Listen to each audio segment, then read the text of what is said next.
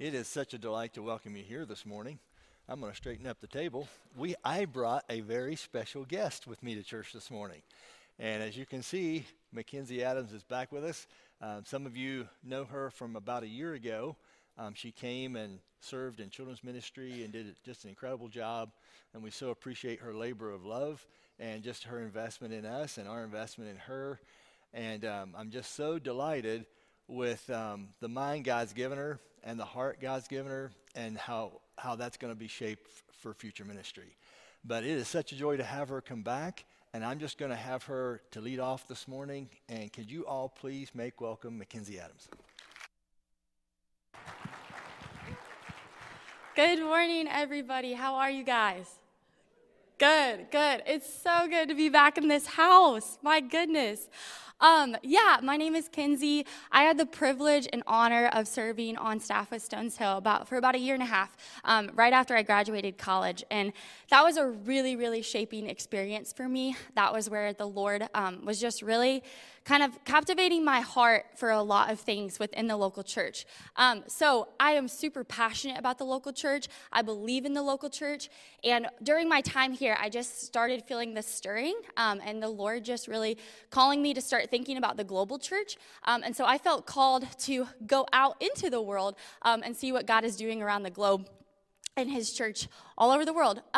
So I got to go on this thing called the World Race. You can pull up the first slide. And I went to 6 different countries over the course of 11 months this past year. So the first country was the Dominican Republic, so Guatemala. We'll just start right there. So we'll start with the DR. So within each country, we usually moved around a little bit to different cities, different ministries. So there was a lot of various forms of ministry. Our first stop was in Jarabacoa, and this ministry exists to really bridge the gap there's a lot of racial tension between Dominicans and Haitians. They live right next to each other on that island, and a lot of Haitians are fleeing to the DR for refuge right now. There's a lot of stuff going on in Haiti. So we got to serve and work with a lot of Haitian families. You can go to the next slide. And so that just looked like getting led by a local Haitian pastor. You can see Pastor Job up here in that far corner.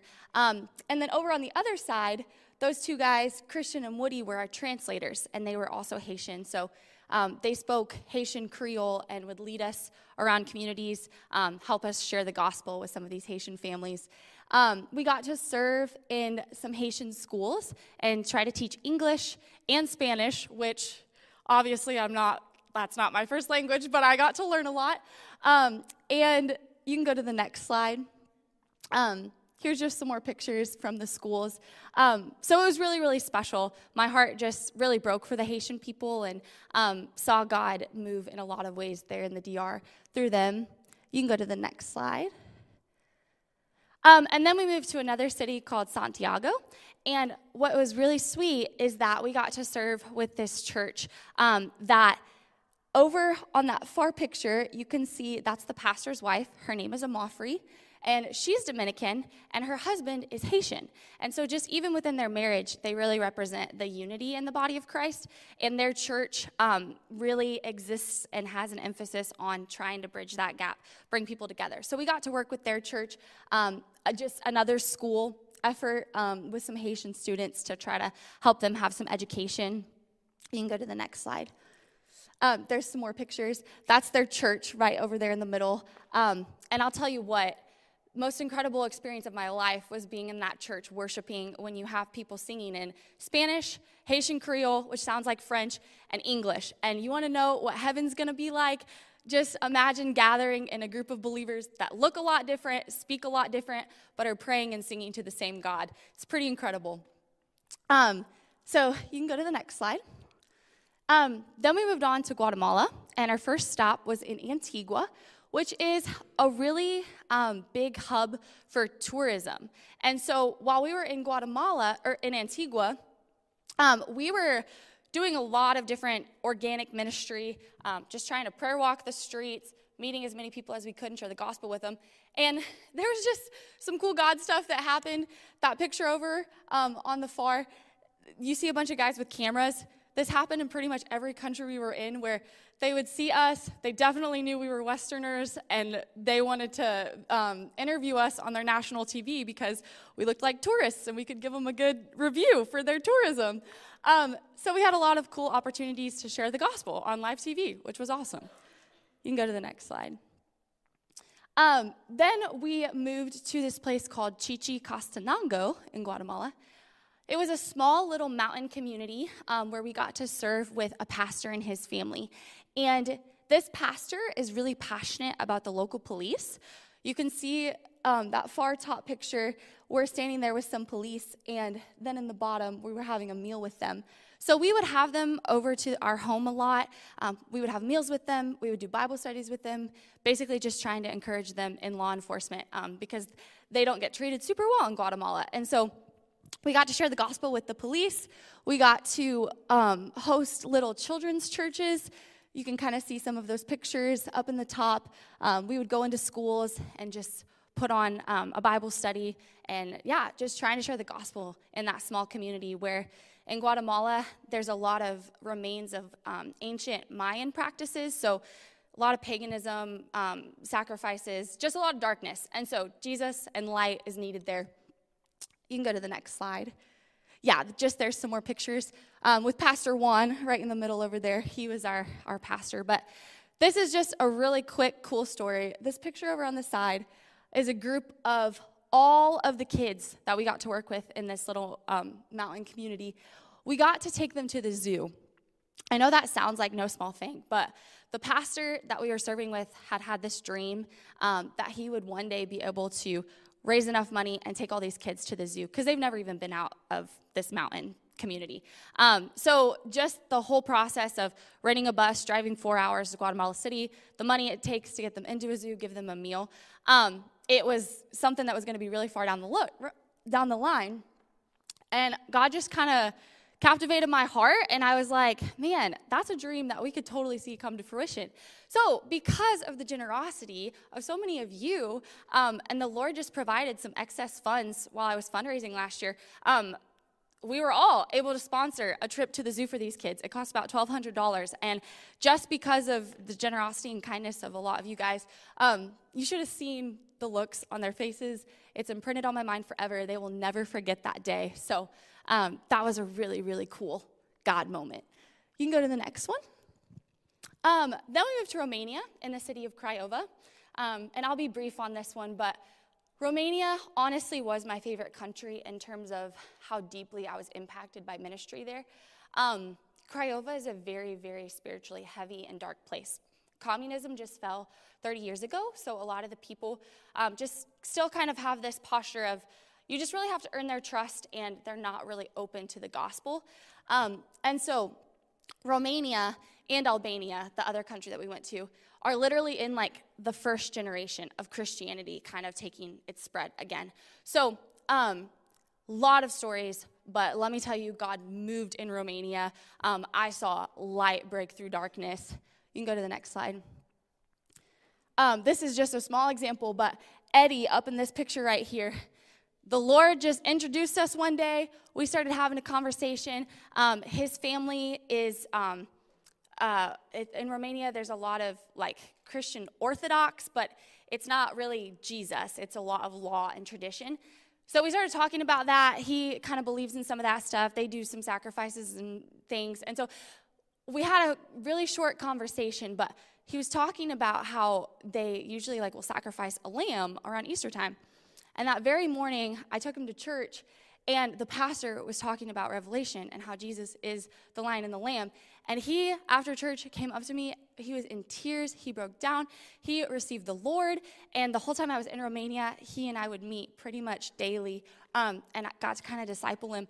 He still texts me, and he just got baptized in their church, and he's serving God. He feels called to ministry. So, God is on the move in Romania.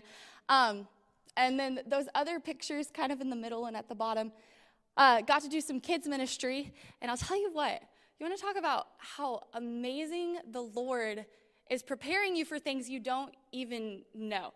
When God brought me to Ligonier, Indiana to serve in children's ministry, there were so many things that I didn't know, had yet to learn, and God was so gracious to teach me things through children's ministry here that I got to kind of help give in places all over the world. So in those pictures, we're singing songs that we sang in Mountain Movers because those were the kids' favorite songs.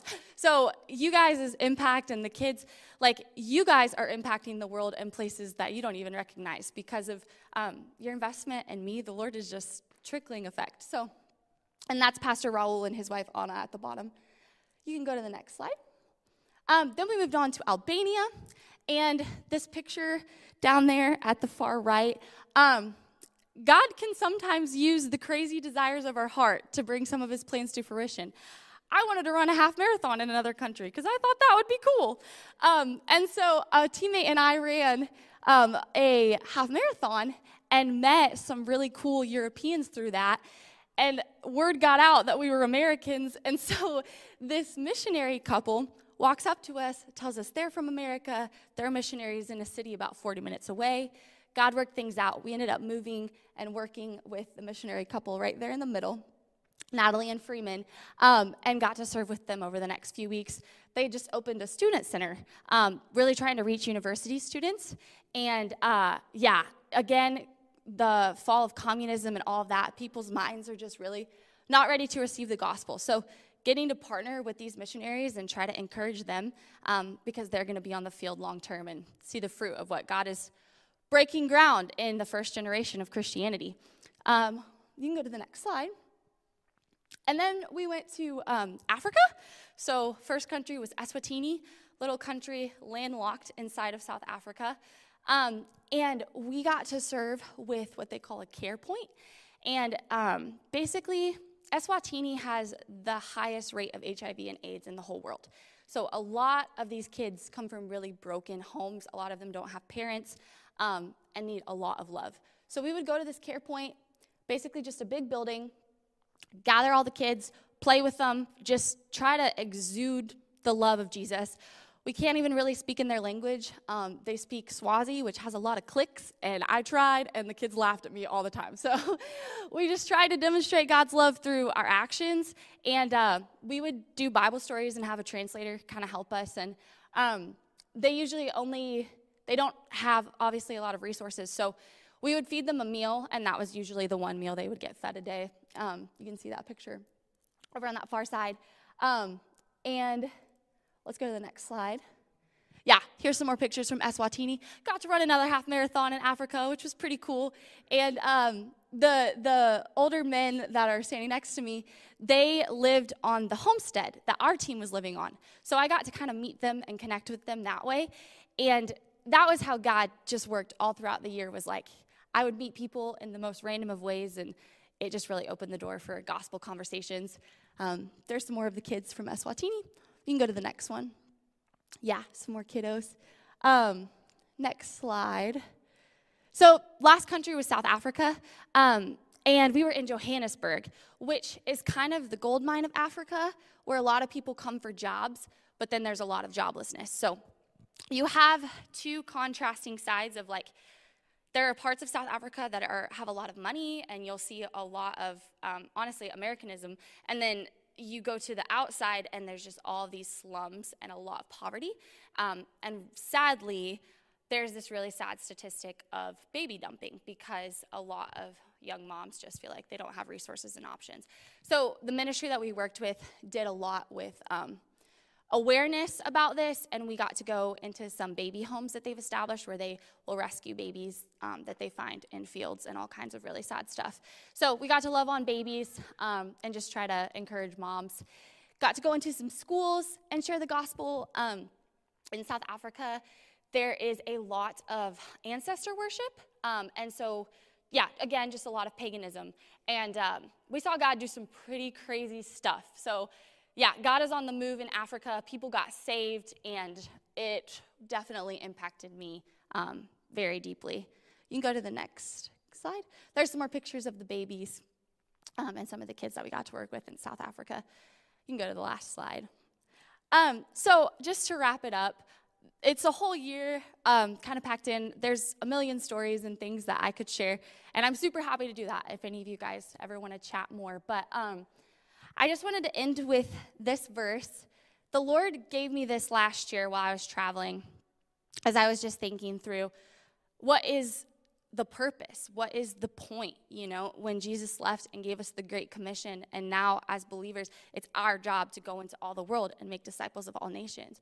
And I was just thinking about how in every country, in every people group, in every face and person that bears the image of God, as a believer, we have the ministry of reconciliation. And God says in 2 Corinthians 5, verse 18 to 21, he says, "All this is from God, who through Christ reconciled us to himself and gave us the ministry of reconciliation. That is, in Christ, God was reconciling the world to himself, not counting their trespasses against them, and entrusting to us the message of reconciliation. Therefore, we are ambassadors for Christ, God making his appeal through us.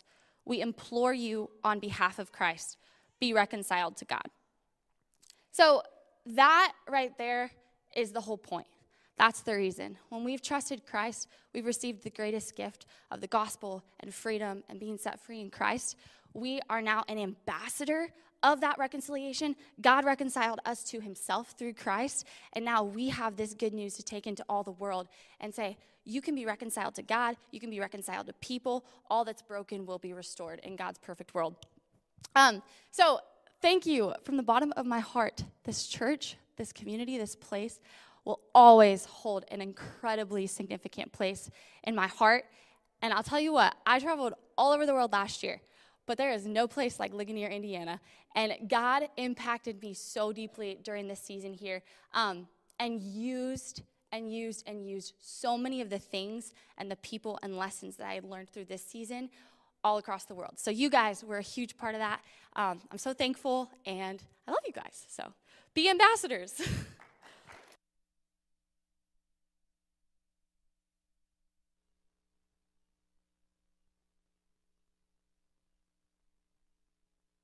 Blessings. Thank you so much.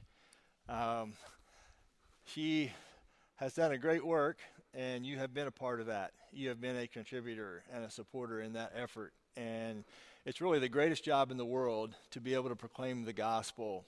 And the gospel is good news because it's been done for you and for me.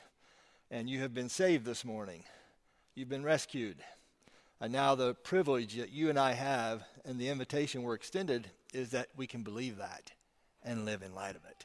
And that's good news. So we don't come in an authority of our own. We have no authority. It is in him. Him who came and did the work of reconciliation. And we have the opportunity now of representing that message. And it's a challenging job, but it's the greatest job in the world. And I so appreciate this church partnering with Mackenzie and others over the years to put people in position where they can proclaim this incredible gospel. And we're going to have people going, and in this coming year, another special trip, not as long as a year, but there'll be some concentrated days and weeks dedicated to this. And so we just appreciate your prayer support and just your living out the value system. We talk about a worldview church, and it's so important that we enhance our worldview and we expand it. And we do that by immersing ourselves in other cultures and learning, meeting people from different places and perspectives, and then being able, through those conversations, to be a powerful witness and testimony of God's grace in those. So thank you, Mackenzie. Well done. I think probably the best gospel bracelet presentation I've ever heard. Mackenzie Adams did it right from this stage. And I still remember that. You did a fantastic job where you just go through the colors on a bracelet. And the colors represent so much. And I'm sure you probably did versions of that on the trail somewhere on the road. But just did a fantastic job. It is good news, and that's our goal and that's our mission. It ties into the sermon series we've started here a couple of weeks ago. And by the way, you did a great job last week at a Biblical Worldview Weekend. When those kids sang up here, I sat down here, and thank you so much for this, the setup and the breakdown, and the food service team did excellent. The tech team accommodated our speaker. You were so welcoming and inviting. Our speaker was so he was so impressed with you.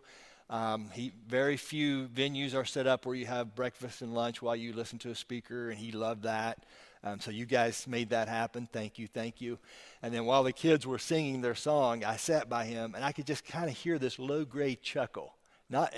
He was so enjoying it so much, and just seeing how we're just speaking the worth of Jesus, the fact that we're made in the image of God. We're speaking that over the young generation so that they can be raised in a church that's reminding them of this often and how important that is. And he just had this smile on his face as he just listened to your kids and your sons and daughters sing about God's ownership over their life and their body. So well done. I'm so encouraged with that. And it's interesting to me because one of the helpers that came over from a local church not far from here, he said that he's been trying to get Bruce Malone in his church for years, and they will not allow him to come and speak because the pastoral staff can't agree on the historicity of Genesis 1 through 11. Think about that. Think about that, how major that is. Well, we are committed to the historicity of Genesis 1 through 11. You lose that, you lose so much more because everything's embedded in those 11 chapters about life and gender and marriage and family and all the things that are important. You can't lose Genesis 1 through 11. We will always hold to the historicity of Genesis 1 through 11. It happened. It happened. And now, in light of that, what is God saying to us and teaching us through it? Not every church commits themselves to that. And so it's just interesting to me. I hear this from time to time. I hear from some of your college students who share with me, thank you for being a church that's oriented to helping people understand that set of assumptions that lie behind everything that we say we believe and how we live and what we prioritize in our life. That set of assumptions, okay, we live out what we really believe. And we're addressing those assumptions about where we came from, what went wrong, what God's doing to fix it, how suffering gets resolved eventually. Those major key worldview questions, every belief system's got to answer them. And we are dedicated to helping you answer those questions in a way that honors God, that's biblically accurate. Okay? We're committed to that. We're committed to it. And it's so important because if you want to love Jesus, listen to me, church. If you want to love Jesus, you want to love the book that shaped him, okay? If you want to love Jesus and get to know Jesus and the nuance of who Jesus is and really walk with him and know what he was about, know the worldview that shaped Jesus. Know the Old Testament. The first 2/3 of the Bible is the book that shaped Jesus. It's the book that gave us Jesus. And so in loving and knowing and exploring these questions and exploring even the Old Testament, that's the book he memorized. That's the book he quoted. That's the book he lived. That's the book he says, I've come to fulfill. If you want to know Jesus, you're really serious about that. You're going to be serious about knowing the book that shaped him. Okay? What was the book that shaped Jesus' worldview? What were Jesus' assumptions about those questions? And you see it. You see? See how it ties together? That we're that kind of church. You are that kind of body. This is distinctive moving forward. We're not just waiting until conversion and then discipling people. We're discipling people before they ever get converted. Why? Because we've thought these questions. We've thought the thoughts. We understand the bigger picture things of what's going on in the world. Okay? And so we're having these discussions with our kids. Sometimes we've got to keep this in mind. I thought I was going to preach on Jonah this morning. Okay, where are we at? All right. So we've got to keep this in mind, okay? We think, I want to go do something significant in the world, right? I want to go do something great in the world. I want to have high impact in the world. I want to be remembered. I want my name etched in places. I want these possessions. I want these goal accomplishments. I want these credentials and degrees. I want this kind of family and marriage. I want this kind of portfolio, okay? So we think about all these things and how we're going to leave our mark in the world, okay? I want you to, again, I want you to rethink it. I want you to rethink it in these terms. Your significant contribution in life may not be those things. It may not be what you acquire or the goal that you achieve. It may be someone you raise. It may be your great accomplishment in life. May be someone you raise, someone you've invested in, someone you've cherished, someone that you've had these, you've discipled, that you've loved, that you've walked through the hard things of life with. So let's stop thinking about these great achievements that we want to do in the world. Let's think about maybe the people God has entrusted to us. Maybe we live with them. Maybe we go to church with them. And they're precious. And they're worth our time and energy and effort. This is a beautiful thing. And that's what we're committed to. That's what you are who we love. And we want Jesus to shape us. And we want to be not just isolated beliefs here and there. We want full big picture schema. We want to see the big picture. All the way from creation to restoration, resolution at the end of history. We want to see that. And we want to see how we fit in that.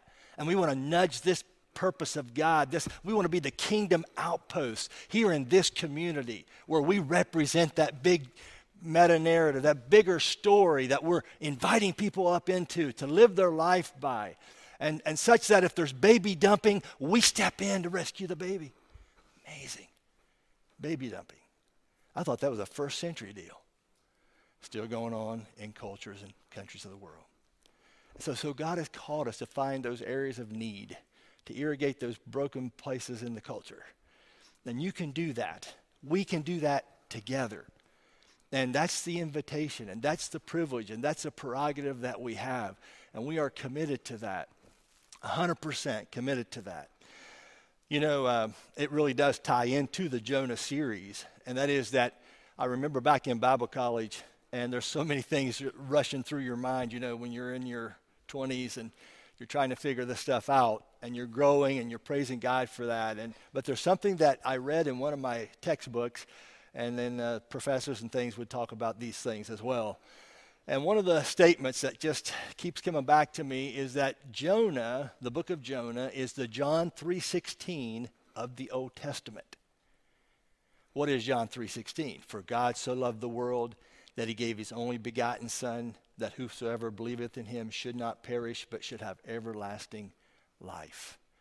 And I've thought about that all these years. And as I kind of pulled out all my Jonah resources and trying to just to prepare myself for this series and think about that phrase, that statement about Jonah being the John 3:16 of the Old Testament comes back to me again, because this is not just a prophet that God asked to go and share the gospel and a message of repentance, okay, from his own country, from within the boundaries of his own country. This is a God who comes to a prophet named Jonah, and son of Amittai, all right? And he asked this prophet, I want you to give a message. I've prepared this culture for you, this Assyrian culture, Assyrian culture.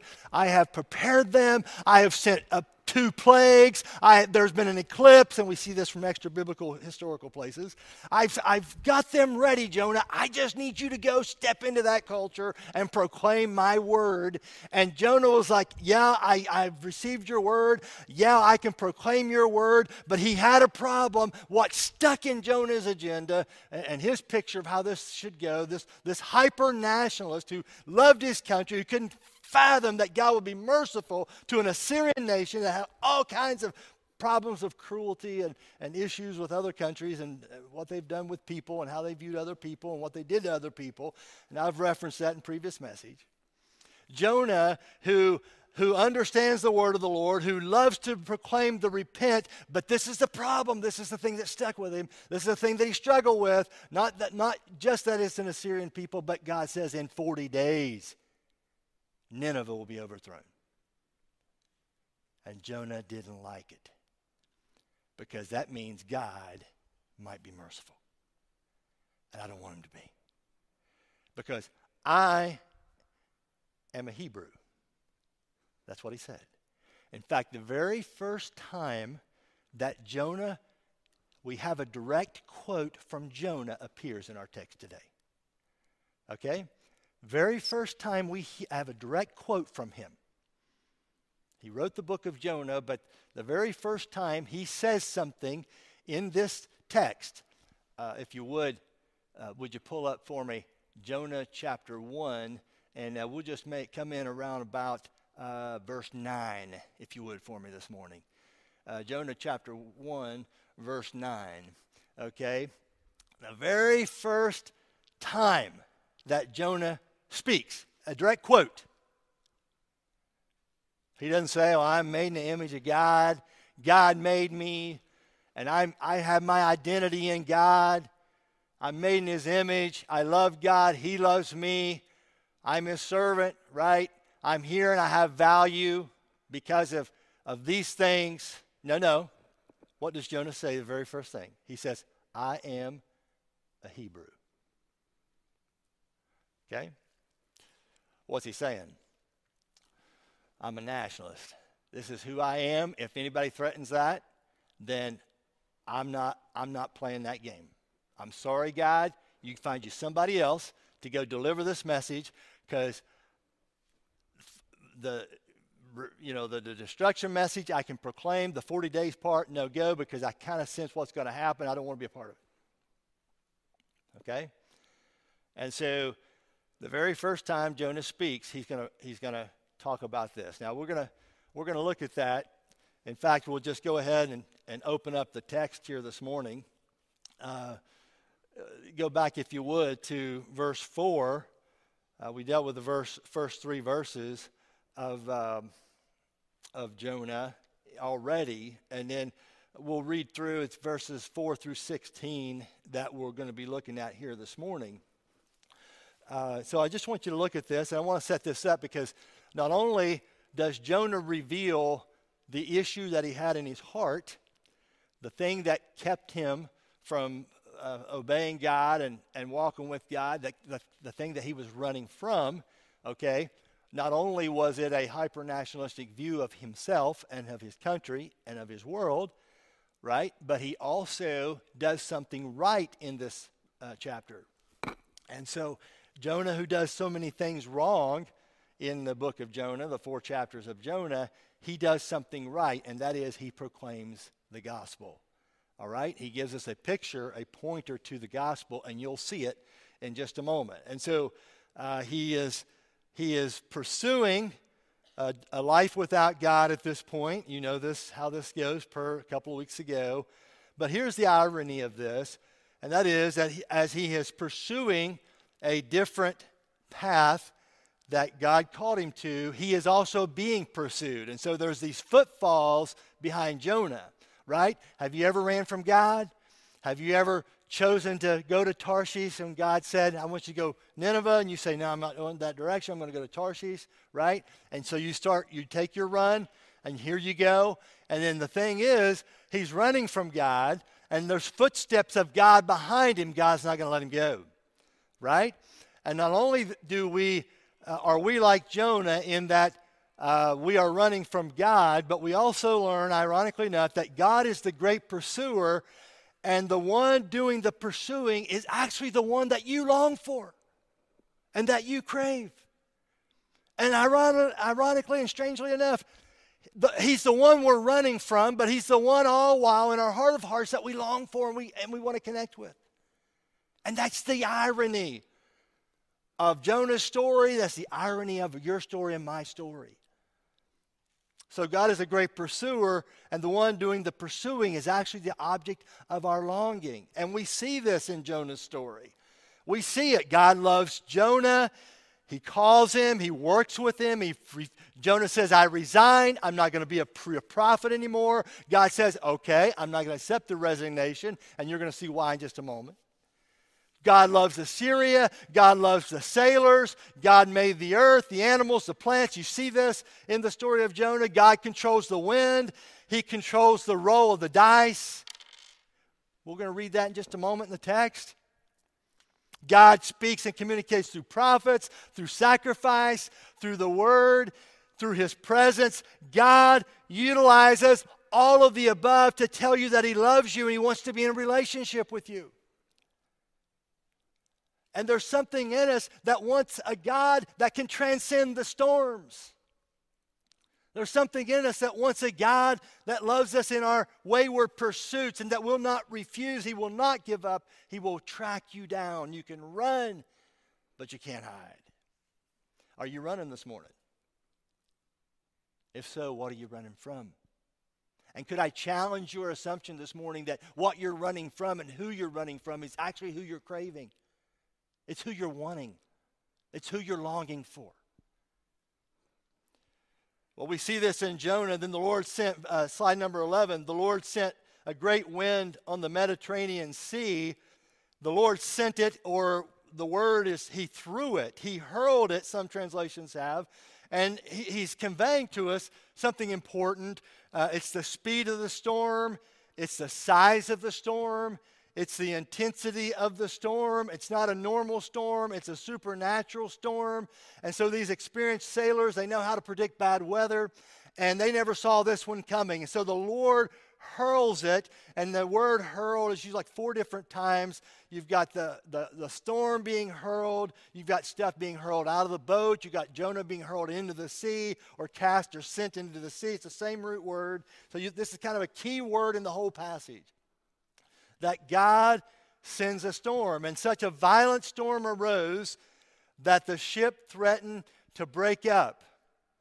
All the sailors were afraid, and each cried out to his own God. So this thing is so bad that Jonah personifies the ship, and the ship is thinking, I can't do this anymore, right? It's threatening, as a human would, it's threatening to break up. These waves are beating on me. I can't hold it together much longer. This ship is, as it were, it's thinking, my rudder's damaged.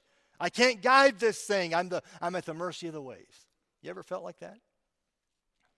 Jonah personifies the ship, and the ship has these thoughts, and that's what the ship is thinking if it was a human. That's just how bad this storm was. Verse 5, all the sailors were afraid, and each cried out to his own God. Very pluralistic age. They're crying out to their own God because in their worldview, the gods must be angry. And there's a plethora of gods, and one of them's ticked off. So let's all just start calling out to our pluralistic pantheon of gods. And let's see if we can't appease one of them so this storm will subside and we'll spare our lives. The gods must be angry. That's their view. And they threw the cargo, the precious metals and expensive resins, they threw it into the sea to lighten the ship. And whoever shipped something via this boat, I hope they purchased insurance. Just saying. Otherwise, it's a loss. But Jonah had gone below deck where he lay down and fell into a deep sleep. And I don't know about you, but I've slept through some pretty wicked storms. Wake up the next morning, I see tree branches, in the yard. It's like, wow, how did I sleep through that? Well, when you've been through a lot, you've processed a lot in your mind, you can rest in a deep sleep. I don't know if he had Tylenol PMs in him, but he definitely was in a deep sleep. And it's a word that has an allusion back to Adam when God put Adam to sleep. If you do the word study of it, that's where Jonah was. He was in a deep sleep, just like Adam in the garden when God did surgery, right?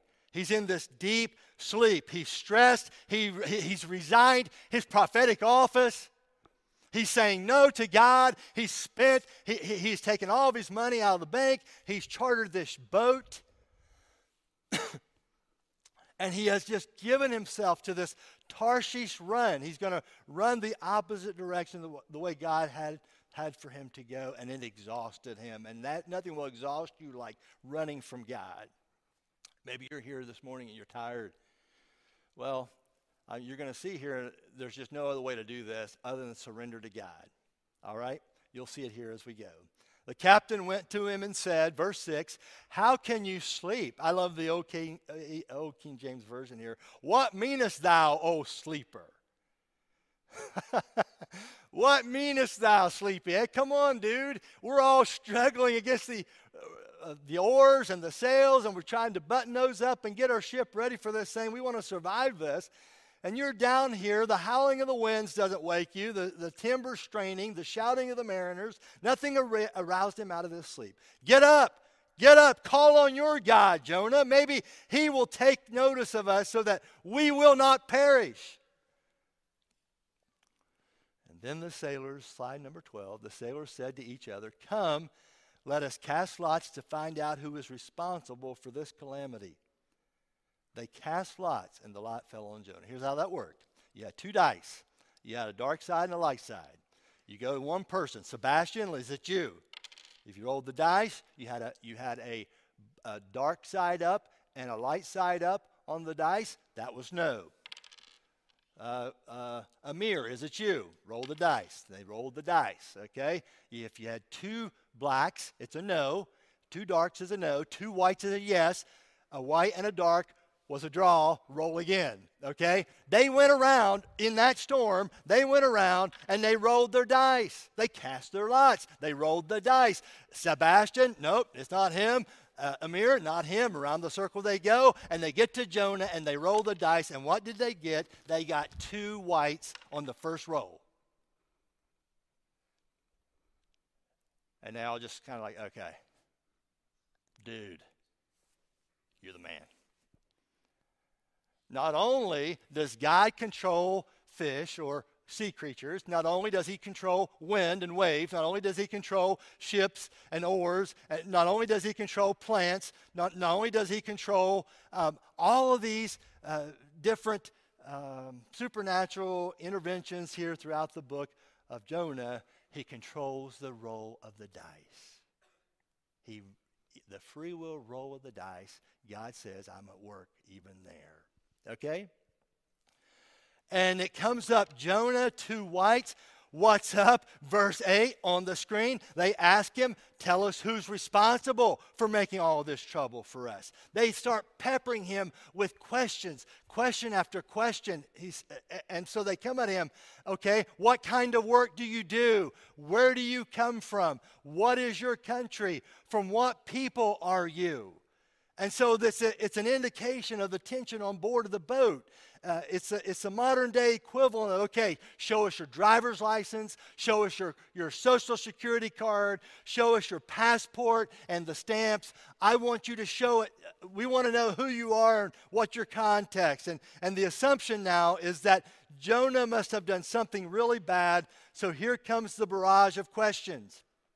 And they don't even give him time to answer. And so they're trying to figure out as soon as possible what deity Jonah has offended so they can possibly do something to stop this storm. They want to know. And so it's interesting because when you look at this, these are all identity questions that they ask here in verse 8. They want to essentially, they're asking three questions. They want to know his purpose. What's your mission, Jonah? They want to know his place. From where do you come? What is your country? They want to know his ethnicity. Who are your people? And to ask about your purpose, your place, your people. It's an insightful way of asking, who are you, Jonah? Who do you belong to? And furthermore, whose are you? What God are you serving or supposedly serving? And that might be potentially ticked off with all of us, and we may lose our lives because of you. And so they're trying to understand what tribe Jonah was affiliated with, so they might ascertain what deity was offended and that what they potentially could do to appease the said deity. Now, I want you to notice something very important as you work your way through the story, and that is, in verse 8, I want you to notice, after this barrage of questions, what question does Jonah answer first? Okay? Jonah is saying the thing that gives me my identity, the thing that really gives me my sense of value, the thing that I have my whole life wrapped up in, it's not that I'm pleasing to God or that God is great or God loves me, right? It's none of those things. What question does Jonah answer first after the list of 4 or 5 questions? The last question. From what people are you? You see that? From what people are you? You see, Jonah is a successful leader. He's a successful of a successful nation at this time, his nation of Israel. And if anything goes wrong with that, he's like, I won't have a self left. This is who I am. This is what I'm about. He was a hyper nationalist, and John 3:16 just kind of stuck in his throat. He's like, I can't do it. I can't see a God and serve a God who's going to be merciful and loving to people I can't stand. And he's a hyper nationalist. And so he answers, verse 9, the first question he answers is the last one in the list, and he answers that question about the question is, from what people are you? And he answers, verse 9, here it is, I am a Hebrew. I'm not from the people of Israel. He doesn't say it that way. He uses the word that's rarely used in the Old Testament for people of Israel. He's not just a Jewish person. He's a hyper-nationalist kind of Jewish person. And he says, I worship the Lord Yahweh, the God of heaven, who made the sea and the dry land. And though the question about ethnicity and nationality comes late in the list, from what people are you, Jonah answers it first. And in a text that is so sparing and sparse of direct quotations from Jonah, it is significant that he reverses the order and he puts his ethnicity and racial identity out at the front of the most essential identity question he could answer. You see that?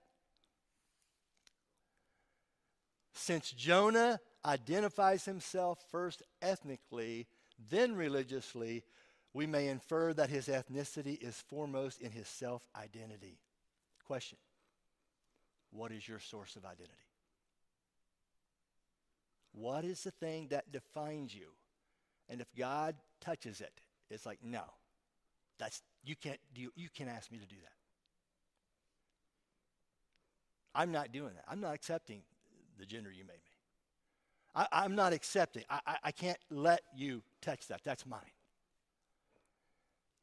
You can't touch my things, my possessions, the things I own.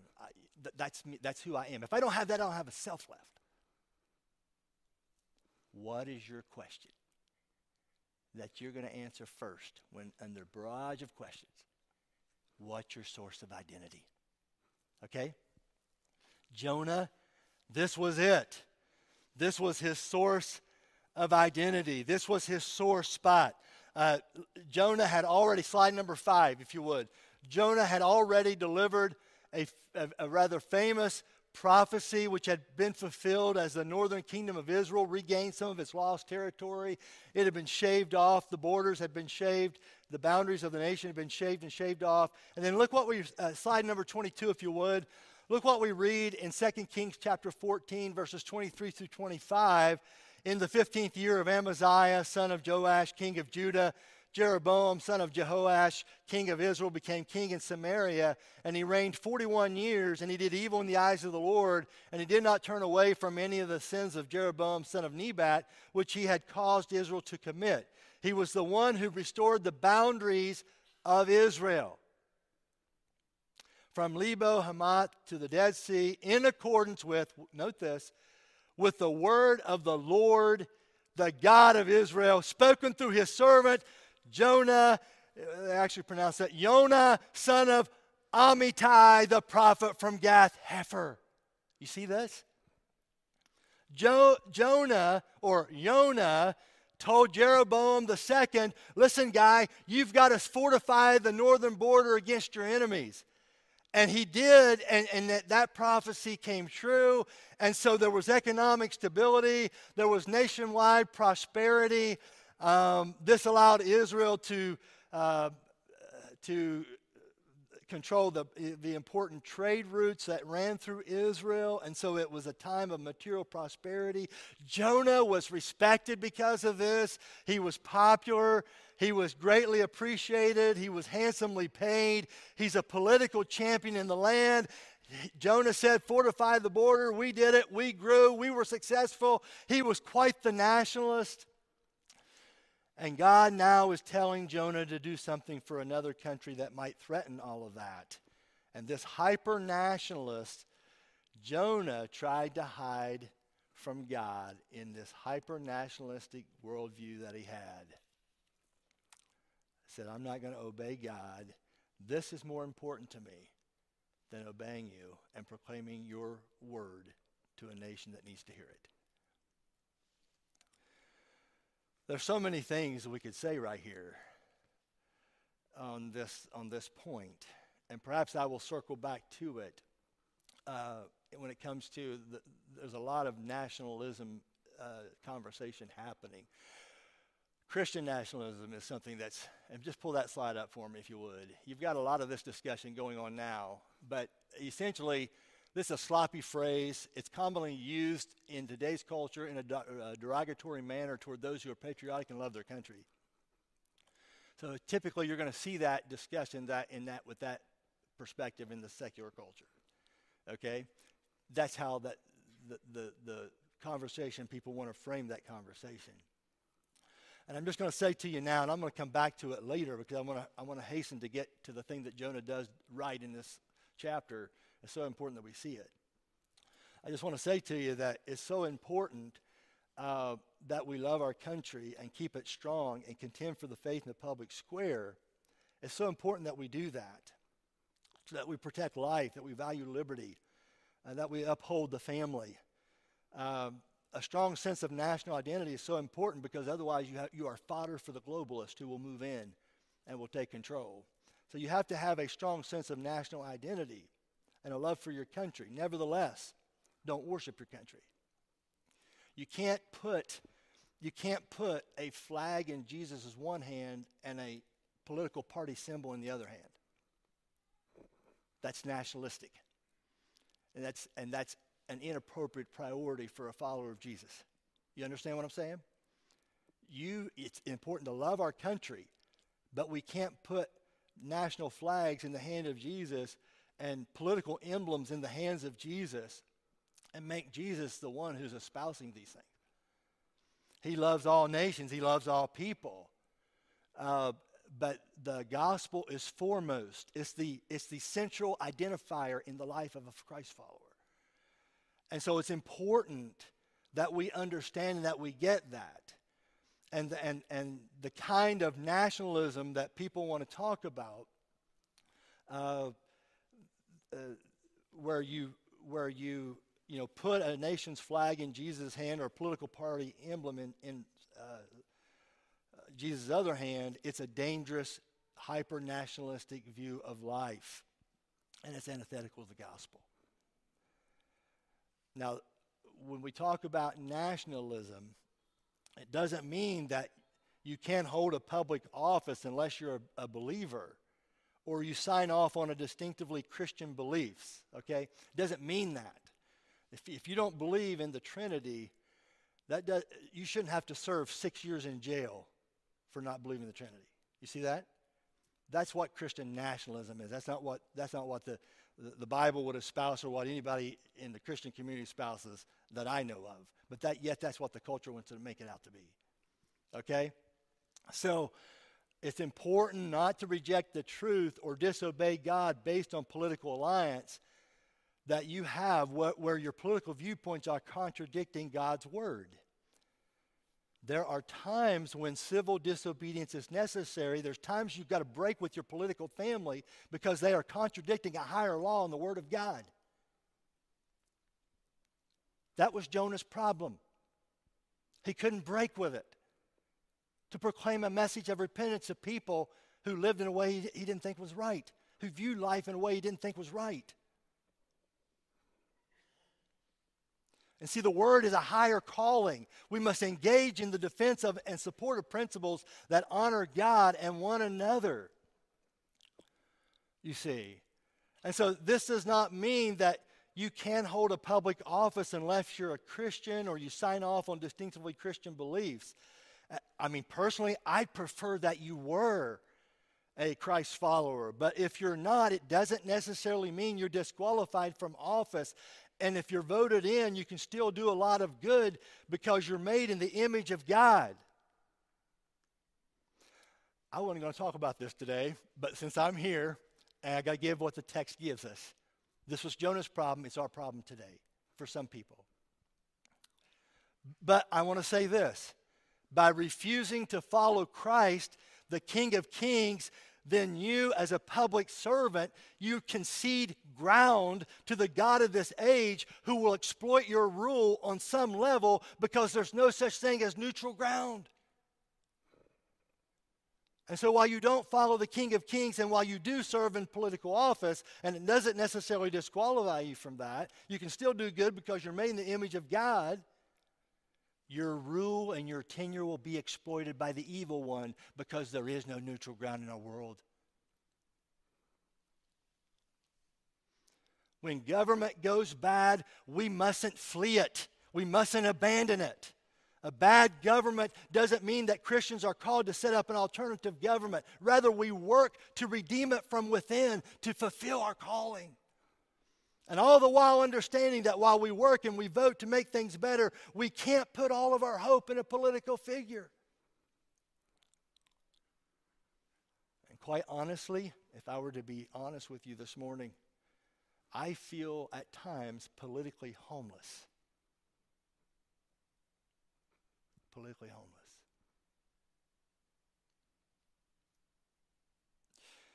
Well, what are some warning signs that a healthy patriotism is morphing into idolatrous nationalism? C.S. Lewis helps us here. What he says, one sign is when your ethnicity becomes more fundamental to your identity than your faith in God.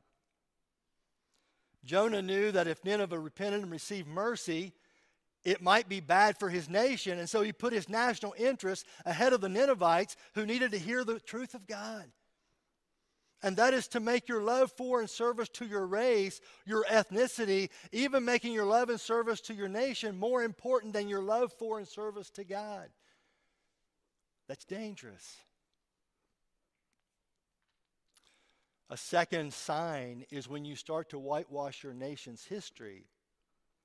And when you won't admit the bad things maybe your nation has been involved with, then you're in danger of beginning to feel superior to other peoples that you can justify cruelty. C.S. Lewis says that's two things you got to watch. You're probably not going to meet anybody more patriotic than I am. I love my country. I've got boys that serve in the military.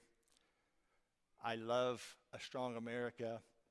In fact, I absolutely love what John Piper has said, and I love his take on this. He said that we are citizens of heaven, but we can have affection and love for our earthly home.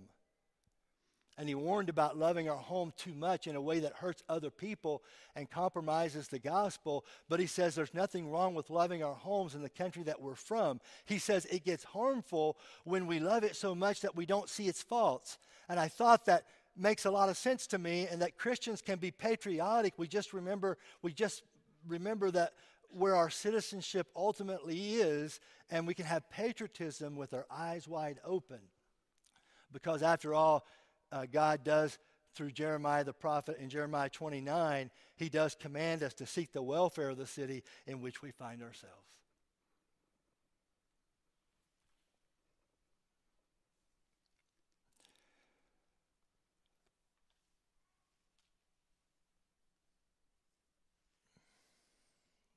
So our passage today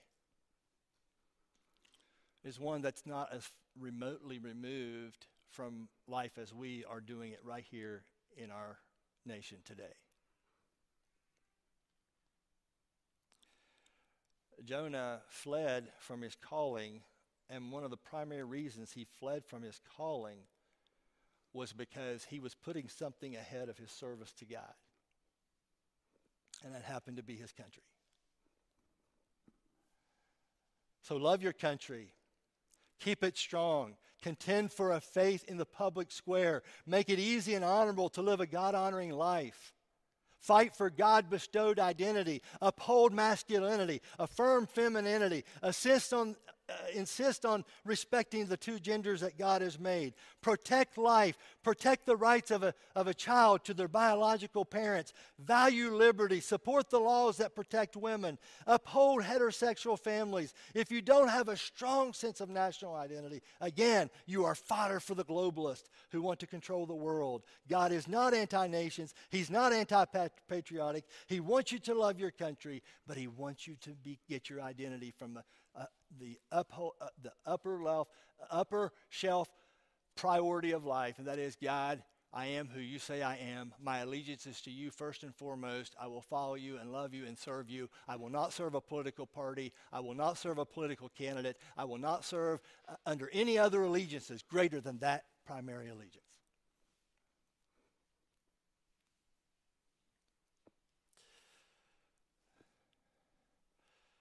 So important that we get this right.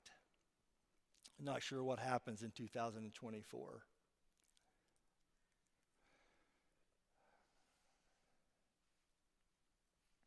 But it's so important that we get this right.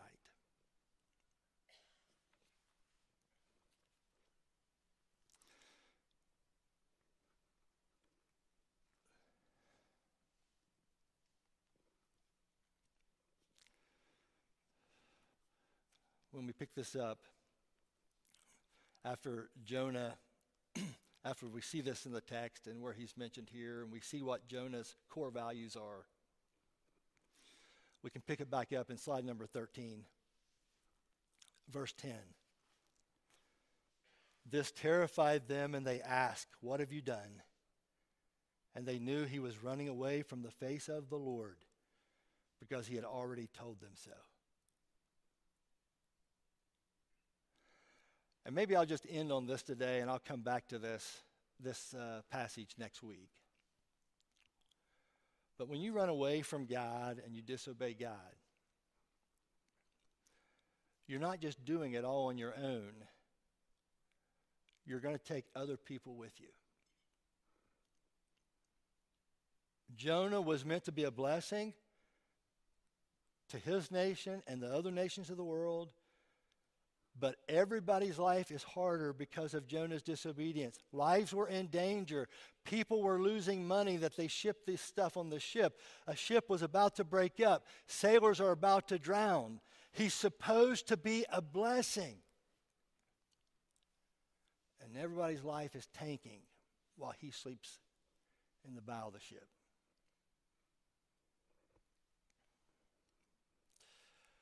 We never disobey just in isolation. We take other people with us. Now, can God work through our rebellion and our disobedience? Can he work through that? He can. Because next week, we're going to learn something.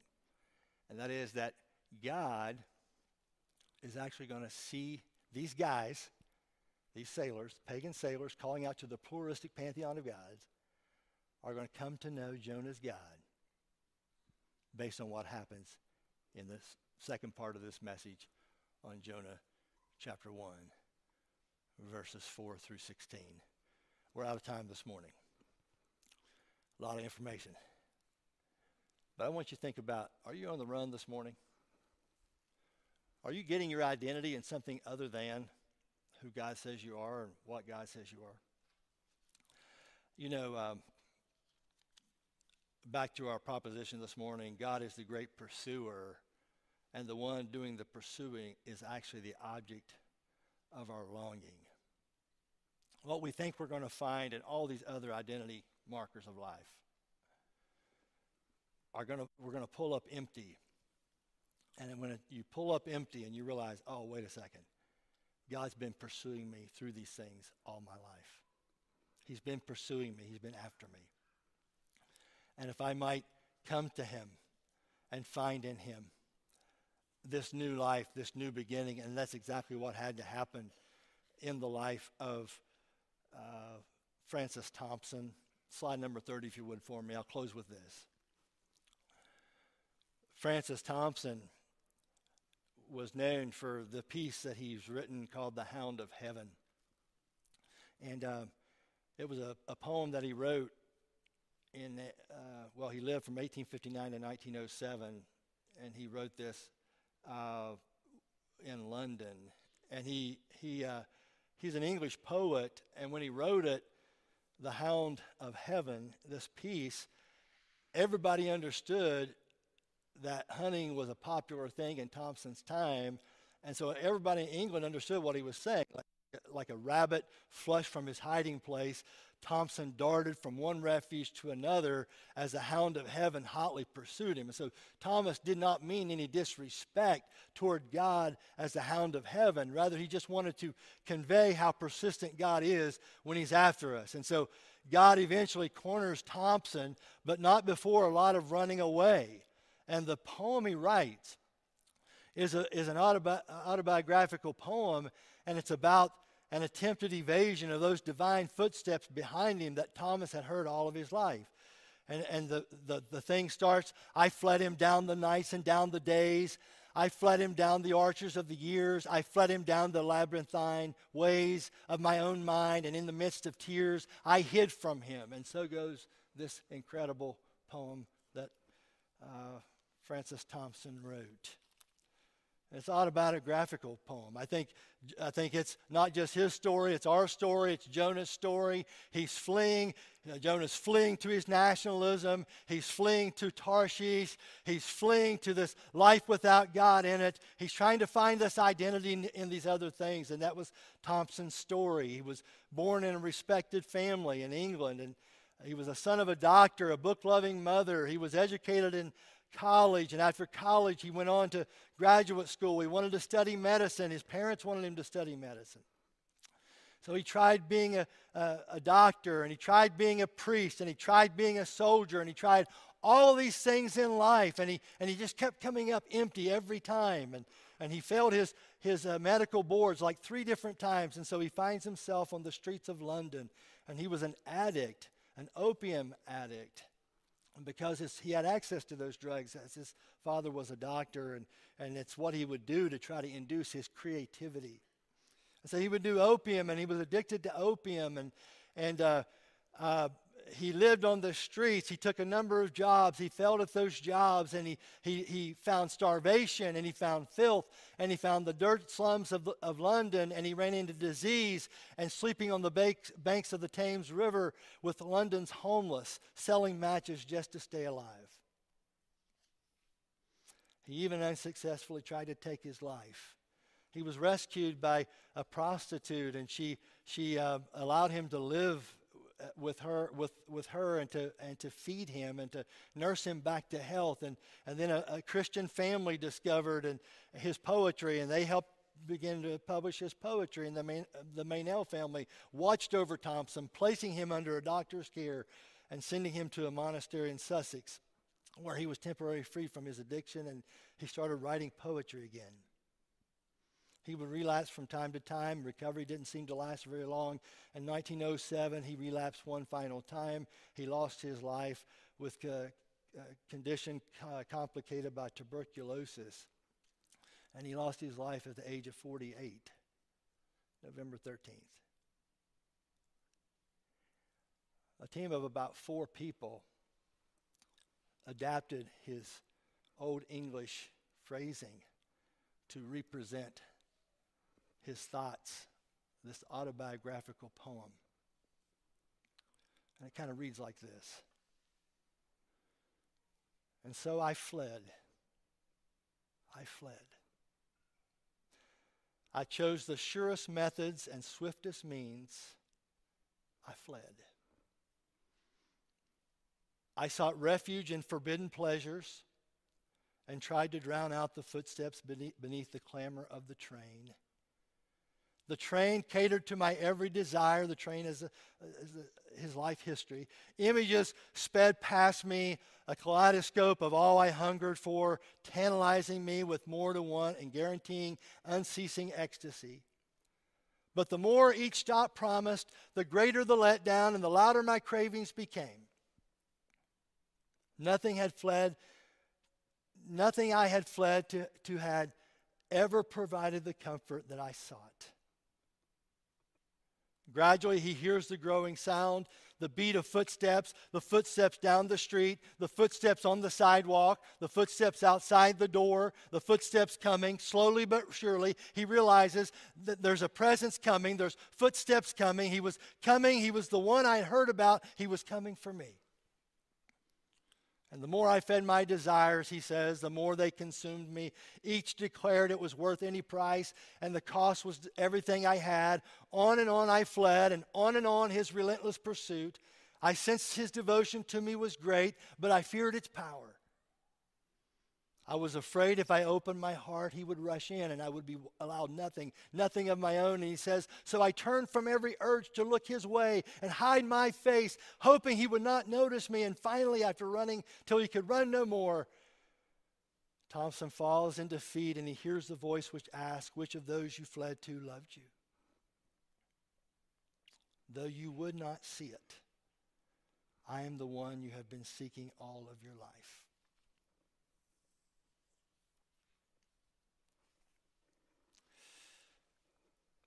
You're being pursued this morning. You're being pursued, and the greatest form-changing event in history happened at the incarnation when the Son of God takes on human form and this time permanently, to continue the pursuit of you. King Geyer writes, once they have seen him in the stable, they can never be sure where he will appear, to what lengths he will go, or to what ludicrous depths of self-humiliation he will descend in his wild pursuit of you. Are you stowed away on some Tarshish-bound ship this morning? You're fleeing those ever faithful, but yet diligent footsteps. You're trying to find an identity in so many other things. And you've come up empty. They use the words of Francis Thompson, an opium addict who died of TB and other related things. It's telling you this morning, and Jonah the prophet trying to tell you this morning, the hound of heaven is on your trail. You can run, but you can't hide. I'll pick it back up for part 2 in this chapter next week. Let's pray together. Father, thank you so much for this day, and thank you for just the challenging word from your truth. Thank you for what you reveal. It shows us so much. It lays our heart open. And I ask and pray here this morning that you would not just be a thing in our life. You would be the main thing in our life.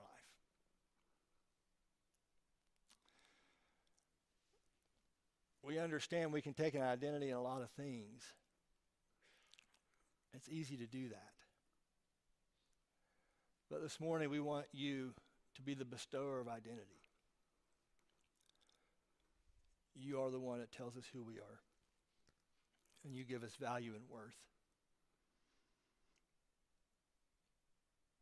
And it doesn't matter where we're from, what country we live in, what family we hail from, what language we speak, what the color of our skin is. As we've heard this morning, the gospel has gone around the world in a year's period of time, and that's a beautiful thing. It transcends cultural barriers. And we understand you're a John 3:16 kind of God, and Lord, thank you that you transcend all these barriers that we have to fight through here. So, Lord, help us to get this and get this right, that we can truly be biblical worldview people who live in the world, who serve in the world, who will not serve our political party because that's what mommy and daddy was. A party that is antithetical to all the things you hold dear. May we never do that. And may we never put in the hands of Jesus those emblems that try to put up more walls of division. And then, Lord, we also pray here this morning that we would be a people who love our country, who love our community, who pray for our leaders, who engage in the process. And while we hope for Christ-centered followers serving in places of government, we understand that doesn't always happen. And that's a struggle for some of us. But we know that you're at work and you can do things beyond what we can do. And may we do the very best we can Because it may not be some great goal we accomplish in life. It may be someone that we raise. That may be our contribution. Someone that we raise that serves wherever, whether it's government or in the community or other vocations, that serve with a biblical worldview, that are not just Christian this and Christian that, but they're people who are Christian in their values. And they live that out boldly and courageously in the world. And so we love you, Lord, and we understand that our country is built on Christian principles and the Judeo-Christian ethic, and we are so thankful for that. And if loving and not murdering and not raping and not stealing, if that's Christian nationalism, then sign me up. Because that's your word, and we have to stand on that. But this morning, what I'm talking about is much bigger than just that.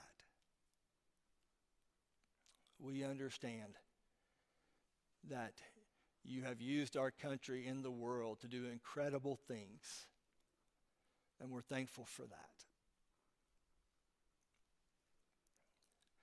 And we want you to continue to use it. And I know we don't replace Israel, and I just pray that you would help us to be a country that you can use to be a blessing to the world.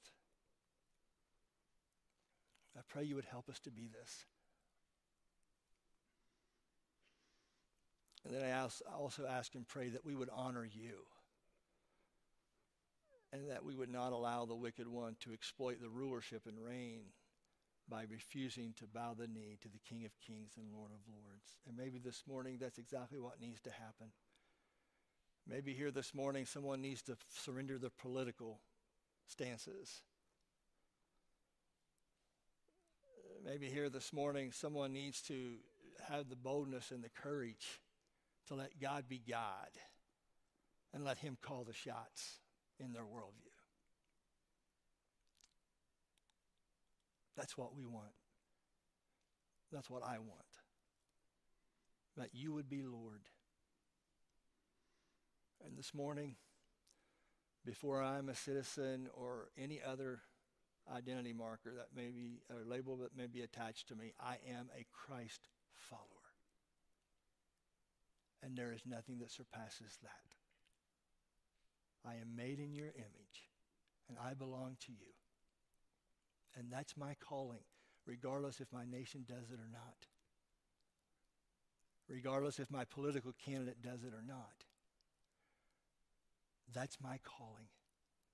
And that's my allegiance, and that's my loyalty, and nothing can surpass or replace that. We see this in Jonah, and we'll see it some more. So Lord, thank you. Guide us here this morning. Direct us in the years and the months and the years ahead. In your name we pray. Amen. Would you stand with me this morning? You've been a great group. Have a great day. Come back next week. I'm going to show you one of the most loving things Jonah does in the book of Jonah. All right? You'll see it next week. All the stuff he does bad, he finally does something good. Come next week to see what it is.